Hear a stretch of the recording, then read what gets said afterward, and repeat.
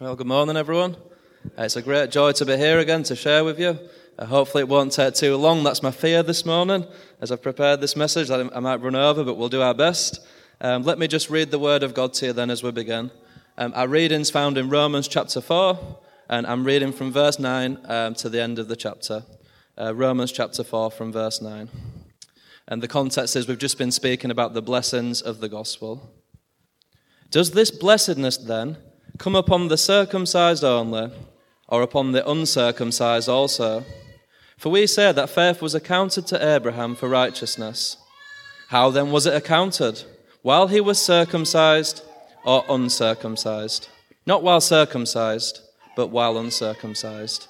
For he received the sign of circumcision, a seal of the righteousness of the faith which he had while still uncircumcised, that he might be the father of all those who believe, though they are uncircumcised, in order that righteousness might be imputed to them also, and the father of circumcision to those who are not only of the circumcision, but who also walk in the steps of the faith which our father Abraham had while still uncircumcised. For the promise that he would be the heir of the world was not to Abraham or his seed through the law, but through the righteousness of faith. For if it is those who are of the law who are heirs, faith is made void, and the promise of no effect.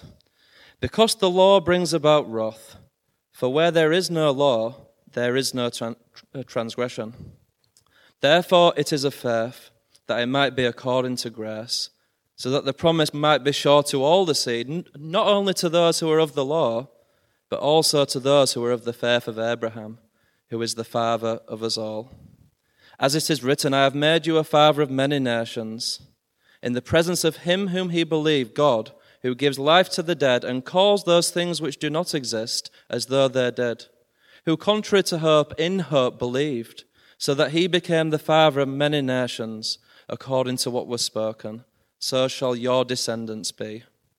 And not being weak in faith, he did not consider his own body already dead, since he was about 100 years old, and the deadness of Sarah's womb. He did not waver at the promise of God through unbelief, but he was strengthened in faith, giving glory to God, and being fully convinced that what he had promised, he was also able to perform, and therefore it was accounted to him for righteousness. Now it was not written for his sake alone that it was imputed to him, but also for us. It shall be imputed to us who believe in him who raised up Jesus our Lord from the dead, who was delivered up because of our offences and was raised because of our justification. Well, I trust that God will bless to us the reading of his word. That's not the most easy passage, is it? You might be thinking, what the heck's going on? Hopefully we'll be able to dig a bit deeper and I'll be able to explain it to you. So we're moving into the second half of Romans chapter 4, and Paul's message, if you like, his subject, has not changed one bit. It's all about the gospel of God's grace. Paul in his letter to the Romans just can't get enough of the gospel. He goes on and on and on about the gospel. See, the gospel wasn't something Paul just believed at the start of his Christian life and then, put it on the shelf for the more mature truth to come along. No, the gospel was and always will be the power of God to salvation. It remains for us God's highest wisdom, for us to grapple with. It is the lens of truth. It is the thing through which we understand everything else. The gospel is the power of God to salvation. And we're never going to get over just how great God's love for us in this gospel is. We're going to grapple with it both in this world and in the world to come. Even in eternity, we're still singing about the gospel. You see that in Revelation 5. The saints sing, "Worthy is the Lamb who was slain, to receive power and riches and wisdom and strength and honor and glory and blessing." We never move on, not in time, not in eternity, from the Lamb who was slain. We never graduate from the gospel. And it's the gospel we come to consider together this morning. Last week we looked at the lives of Abraham, the lives of David, and we saw that they themselves were saved by the same grace we are. The same mercy which we're saved by was the same hope of both David and Abraham. Grace alone, through faith alone, in Christ alone, saved by the precious promises of the gospel. Now, as Paul's just shared in Romans 4, We can imagine his readers have got a few questions. He's made some very big calls in Romans 4 about how we're saved. Particularly those from a Jewish background might struggle with this idea of salvation entirely by grace. And perhaps they would have been thinking to themselves, now, Paul, you say that Abraham and David were saved by faith alone, okay, but what about the rest of the Old Testament? And what about that all-important ritual of circumcision? And what about the holy and glorious law which God gave to his people on Mount Sinai? Are you trying to tell me that that doesn't contribute anything to our salvation, that it really is, as you've just told us, a free gift? Maybe you've had such thoughts yourself. It's something Christians continue to grapple with, isn't it? So if you thought about these things, you wouldn't be the first and you won't be the last. And the idea that salvation was a free gift, not by rules, not by rituals, it was something that Paul and the other apostles would fight all the way through their ministries.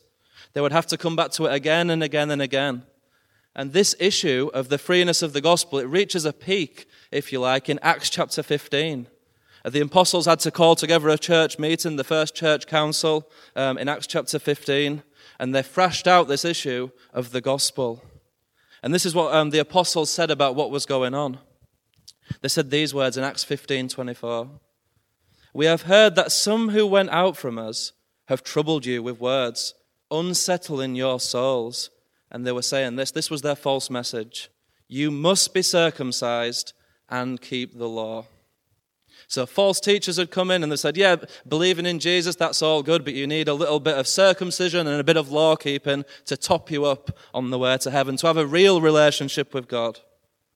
And the apostles were quite clear in that same verse. They said, to whom we gave no such commandment. That was people speaking in the flesh. It wasn't what the apostles thought of the gospel, and it isn't what we believe and teach here. And the same questions, if you like, the same objections which were thrown at the gospel then are the ones which Paul will address in this half of Romans chapter 4. And just as a clear answer was given from the Jerusalem Council, I hope that I can give you a clear answer this morning. And the big point is going to be this: that salvation is not by rituals or rules, but is by the righteousness of faith. Not by ritual or rules, but rather righteousness of faith. So there's 3 R's for you to remember, so that's just a helpful little tool in your head. Ritual, rules, and the righteousness by faith. So let's look firstly at rituals. Rituals. At the start of chapter 4, Paul's just dropped the atomic bomb on those who think that salvation is God's reward for a life well lived. And we read that amazing verse in verse 5. And now to him who does not work, but trusts him who justifies the ungodly, his faith is counted for righteousness. And now that the bomb's been dropped, that the cat's been let out of the bag, Paul anticipates there's going to be some fallout, there's going to be some shockwaves from the blast, there's going to be some rubble to clear away, and some questions which have to be answered, particularly to his Jewish friends who might be listening at the congregation at Rome as this is read. So he asks a logical question for us in verse 9. He says, does this blessedness, this right standing with God, this friendship with God, does this blessedness apply to the circumcised only, or upon the uncircumcised also? For we say that faith was accounted to Abraham for righteousness. Now, if you'd been listening to Paul, that's a good question to ask. He's talked about Abraham being God's friend, his faith accounting him righteous, this relationship he has with God, and he's never mentioned the C word even once. All this talk of blessing and relationship and no mention of circumcision. To a Jew, that would have been deeply disturbing. For a Jew, circumcision was the very pathway into a relationship with God. And now Paul's saying that you can be friends with God without that. It's a pretty big deal for them. And we know, of course, here in these New Testament days, we understand why it's not mentioned. Because circumcision doesn't have anything to do, anything at all, with how you are saved and made righteous before God. But in their minds, it would have been a shocking thing for Paul to share. So in order to illustrate this more clearly, Paul's going to go and show them the timing of when Abraham was saved. He wants to draw attention to the time when he received the blessings from God. At what point in time was it? Was it before he was circumcised, or was it after? Verse 10 reads this way. How then was righteousness accounted? While he was circumcised or uncircumcised? And the answer comes loud and clear, not while circumcised, but while uncircumcised. It's real simple for us, but it would have been shocking for them. So here we have Abraham, is righteous before God, is a friend of God, before circumcision was even mentioned. And that teaches us an important truth for us here today.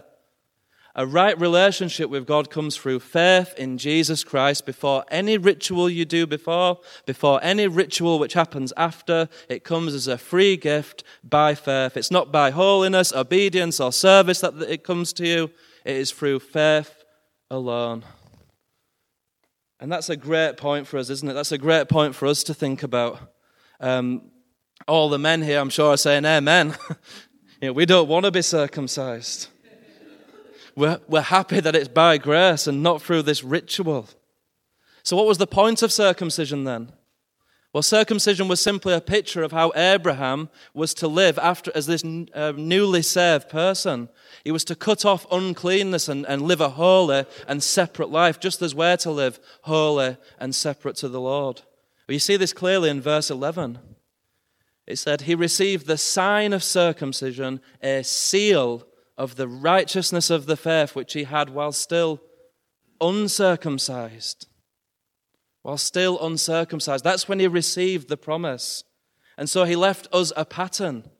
It says in verse 11 that he might be the father of all those who believe, though they are not circumcised, in order that righteousness might be imputed to them also. So he becomes a pattern for us as Gentile believers. All of us get to keep our stuff intact, and we can still be forgiven by God. That's good news for all the guys here, isn't it? We all say amen, we rejoice in this doctrine. But what about those who have gone under the knife? What about those who've become circumcised? What does Abraham's example speak to them? Verse 12 says this. It says, Abraham becomes the father of the circumcised, not only to those who are of the circumcision, but also to those who walk in the steps of the faith, which our father Abraham had while still uncircumcised. So to those who are circumcised, Abraham's example shows them something very, very important. It shows them that circumcision and relationship are not the same thing. Ritual does not equal relationship. So Abraham's example, it calls those who are Jewish, who have that heritage, it calls them to more. It says don't just have the outward sign, have the inward reality. Not just the circumcision of the flesh, but the circumcision of the heart. That's what it calls them to. So in conclusion then, circumcision will not help you out at all in your relationship with God. And Paul says in 1 Corinthians 7, was anyone called while circumcised? Let him not become uncircumcised. Not sure how that would happen. Was anyone called while uncircumcised? Let him not be circumcised. And again in Galatians 6, for in Christ Jesus neither circumcision nor uncircumcision avails anything but a new creation. In other words, this isn't something which is going to put you in favor with God or out of favor with God. And you might think this morning, especially if you're visiting, what on earth is Luke talking about? Why has he been talking about foreskin all morning? How many of you in this room who are guys have been tempted to look at your stuff and decide from that if you are spiritual or not? It's not a temptation which we really have in this day and age. But it was an issue for the Jews. There's a lot of women in the room. How does this speak to them? What can we take away from the truth in this passage? I think the main thing would be this. If you want to be friends with God, you don't need any rituals. However good and helpful those rituals might be, you don't need them to put you in a right relationship with Jesus. You might not have had a religious upbringing. You might not have been baptized as a baby or anointed with the anointing oil at your confirmation later on, as the Anglicans do. And none of that actually matters. You too can share in the blessings of Abraham, the blessings of the gospel through faith alone. And when you believe, you're as much a child of God as anyone. You don't have to have this big history of Christian background or ritual. It comes to you freely, and you're a full son of God the moment you trust in him, period.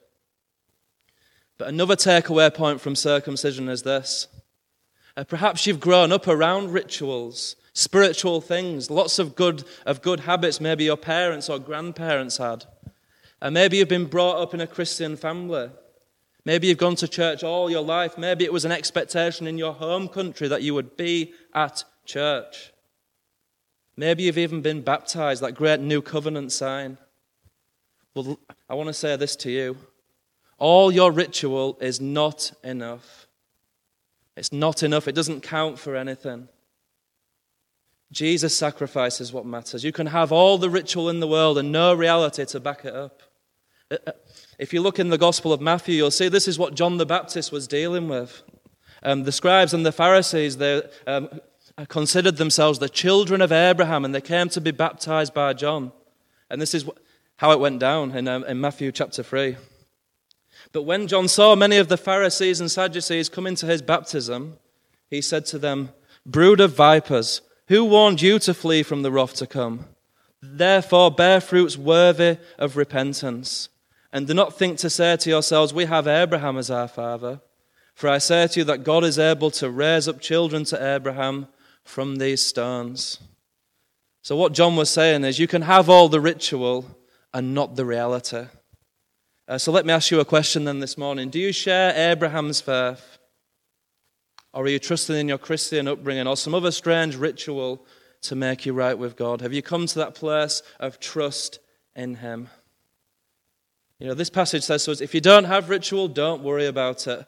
If all you have is ritual, don't settle for less than God is offering you in the gospel. Don't settle for ritual when you can have reality. So that's Paul's first point about circumcision. We'll be moving on from that stuff now.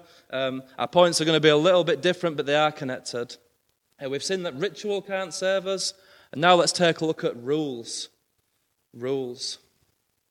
Paul's going to address now another scruple people have with the gospel. And this would be much more common than people worrying about circumcision. You know, people would say, okay, we get that. That was a ritual. That was for Israel. Yeah, we understand that.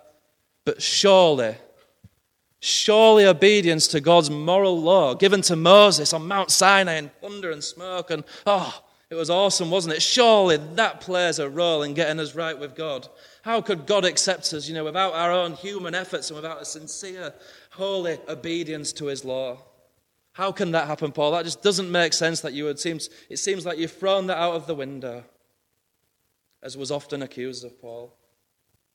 But Paul is clear, he doesn't back down at all. That's showing that through Abraham, salvation was always by grace alone, through faith alone, in Christ alone. Have a look at verse 13 with me. It says, "For the promise that he would be the heir of the world was not to Abraham or to his seed through the law, but through the righteousness of faith." It wasn't through the law, but it was through faith. Now, there are two very important principles at work as you read the scriptures. You go through the Bible, there is a law and there is a gospel. And these are two separate things which have to be kept in their proper place. They're not enemies of one another. A lot of the creeds say they sweetly complement one another, but they are different principles. The law says, do this and you will live. The gospel says, Jesus has done this so you can live. The blessings of the law are conditional upon obedience. The blessings of the gospel are conditional upon faith. The law is a list of rules to be obeyed. The gospel is good news to be believed. The law is the ministry of death. The gospel is the ministry of life, or the ministry of the Spirit in 1 Corinthians 3. The law shows you your sin and points out that you're condemned. The gospel shows you Jesus and says, here is your salvation. So they work together as a perfect tag team. They're not enemies. They are intricately connected. And when we become Christians, God writes his law in our hearts, so we're going back there to do it, to do it, in some sense, to make a better stab of it. So they work in perfect harmony, but they are different. And in the case of Abraham's salvation, the law did not play a role. It was by faith alone. Otherwise, salvation wouldn't be a gift, it would be a reward for good behavior. This is Paul's point in verse 14. He says, "For if those who are of the law are heirs, faith is made void and the promise made of no effect.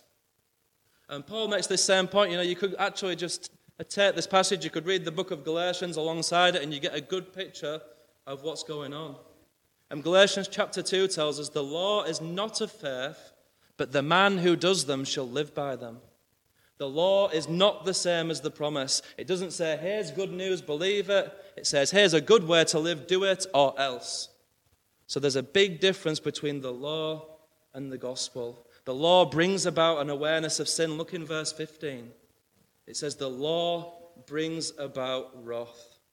So it brings about an awareness of sin. It underlines our transgressions. It didn't help out Abraham one tiny bit.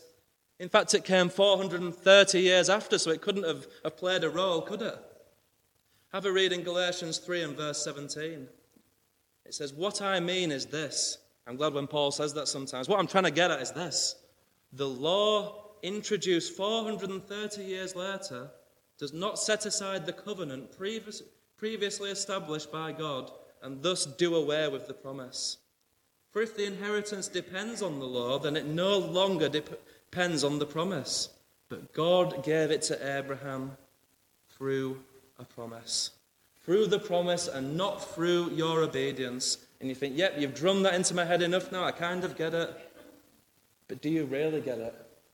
Because I understand it, but it's much more difficult for it to sink into the heart, isn't it? It's one thing to know it in the head, but it's another thing to feel it in experience every moment of your life. Because this gospel goes against everything you were taught in the world. And the gospel of the world says, God loves a triad, just do your best and you'll be sweet. Satan himself is happy for you to believe that kind of gospel. Pull your boots up and get stuck in, because if you don't, you're going to hell. Don't put all your eggs in one basket. No, don't do that. Don't trust Jesus exclusively for your salvation. You've got to have some effort as well. That's just reckless to not have that human effort aside. Why would you do that? Well, it might sound reckless, but that is the only gospel there is. The gospel of God's free grace. And we must correctly divide the law and the gospel. Martin Luther said this. I quoted him last week, one of the church fathers. He said, we must pay great attention to these things.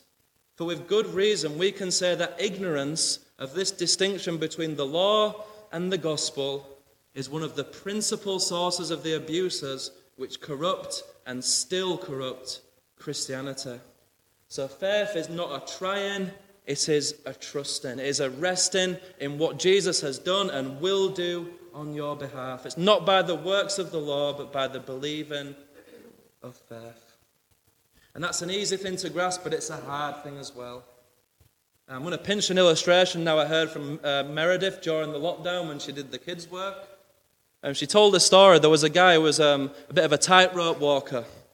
And he walked over the tightrope, no safety nets or anything, and he had a big wheelbarrow full of bricks and heavy goods, and he stumbled across his tightrope, and everyone was amazed. Wow, that was real heavy, that load he took through there, and they were all cheering him on and been really stoked at what he'd done. And he said, do you reckon I could take a person across this line? And everyone's like, oh, yeah, we reckon you could. And he said, can I have a volunteer from the audience to get in the wheelbarrow? And of course, people went a little bit quieter after that.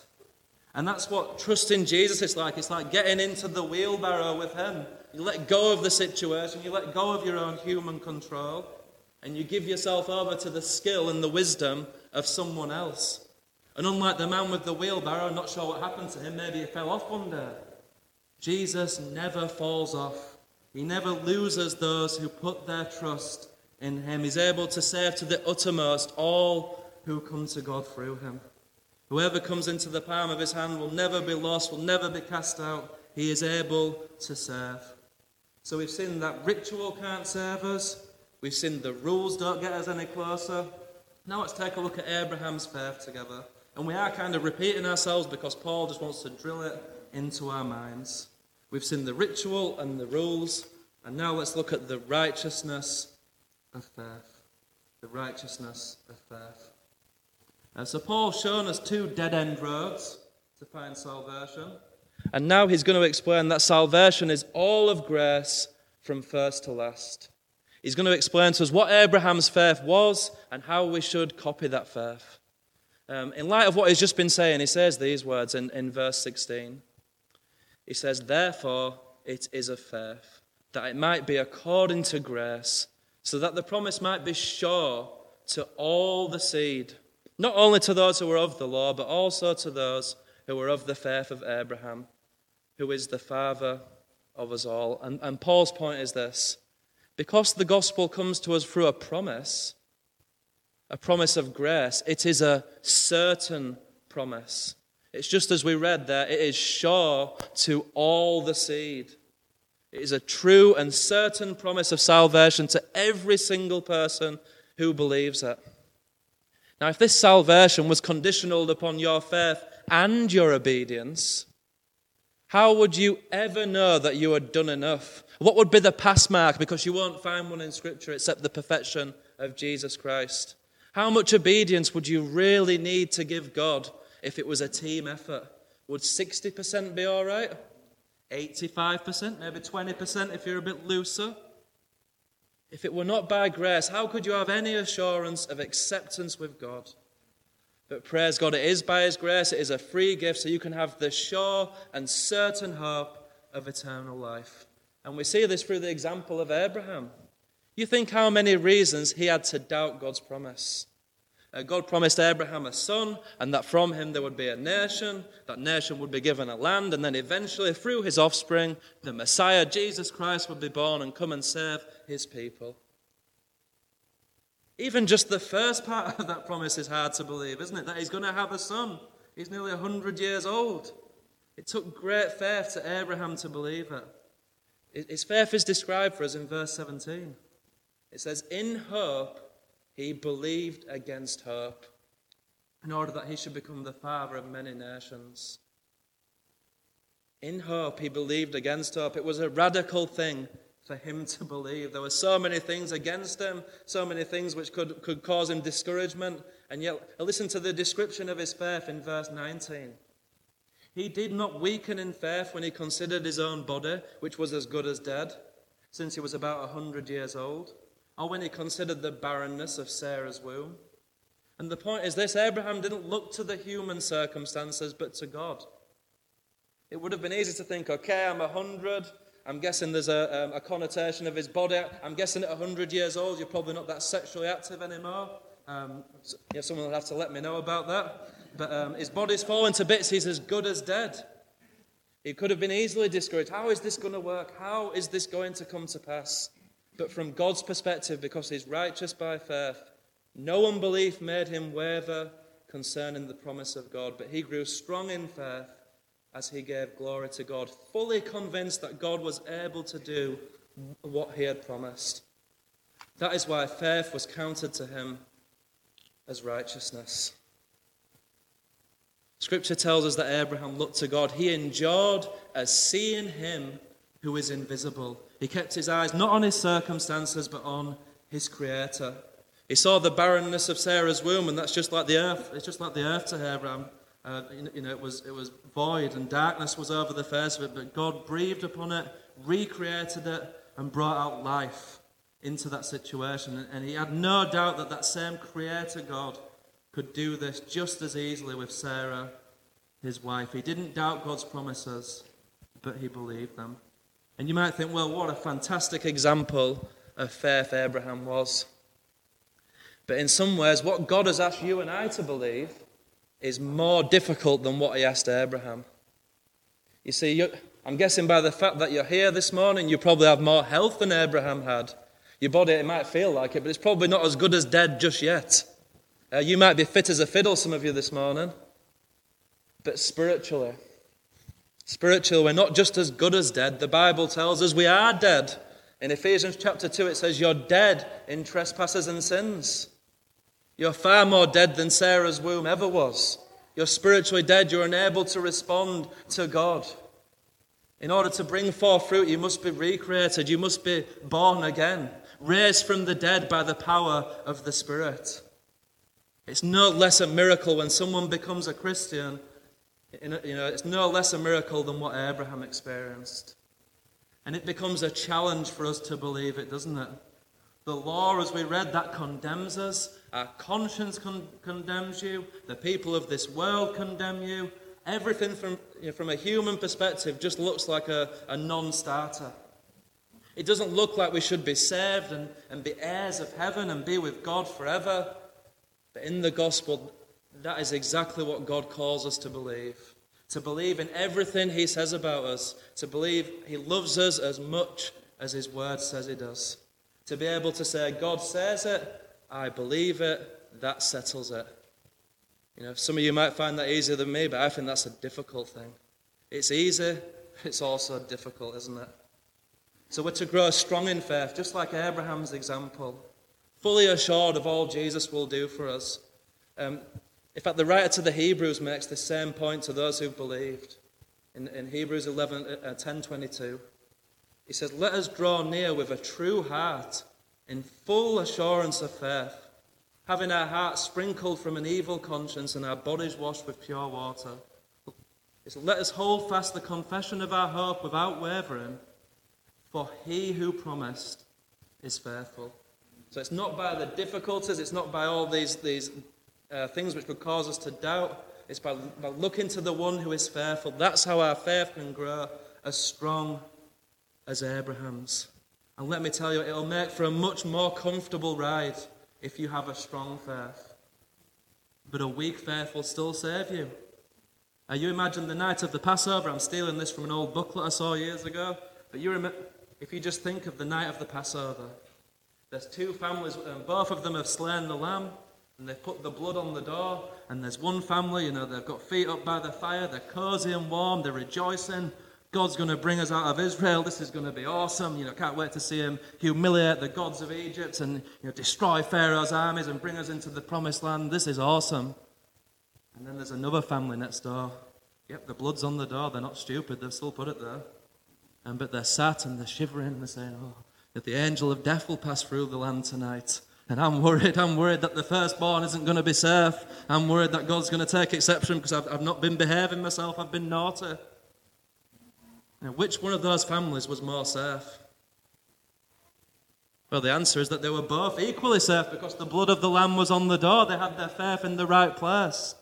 And so, yes, we look at the example of Abraham. We're called to grow strong in faith and enjoy all that God's done for us. But even a weak faith which looks to Jesus, which puts its faith in the right place, it will bring you to heaven safe and sound.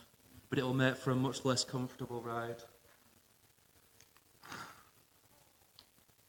So let me just ask you a few questions as we close. Have you given up hope in any human rituals or personal obedience to make you right with God? Do you know what the Apostle Paul means when he says that through the law I died to the law? Have you given up all hope in your own righteousness and trusted in Jesus alone? If not, let me encourage you to do that today. Don't put it off any longer. There's freedom and rest and joy in the gospel of Jesus Christ. If you have trusted him, I trust most of you have, are you like Abraham, not giving place to unbelief, not considering sin and weakness and failure, but growing strong in faith and giving glory to God, fully convinced that he's able to do what he has promised to you? If you've trusted him enough to save you, why not go the whole hog and just throw yourself fully upon him and just think, I'm going to be joyful as well. I'm going to rejoice in hope of the glory of God. I'm not going to be like a sickly passenger on the ark. I'm going to rejoice that it's going to reach its destination. Why not resolve with God's help to grow to the full assurance of faith in the power of the Spirit?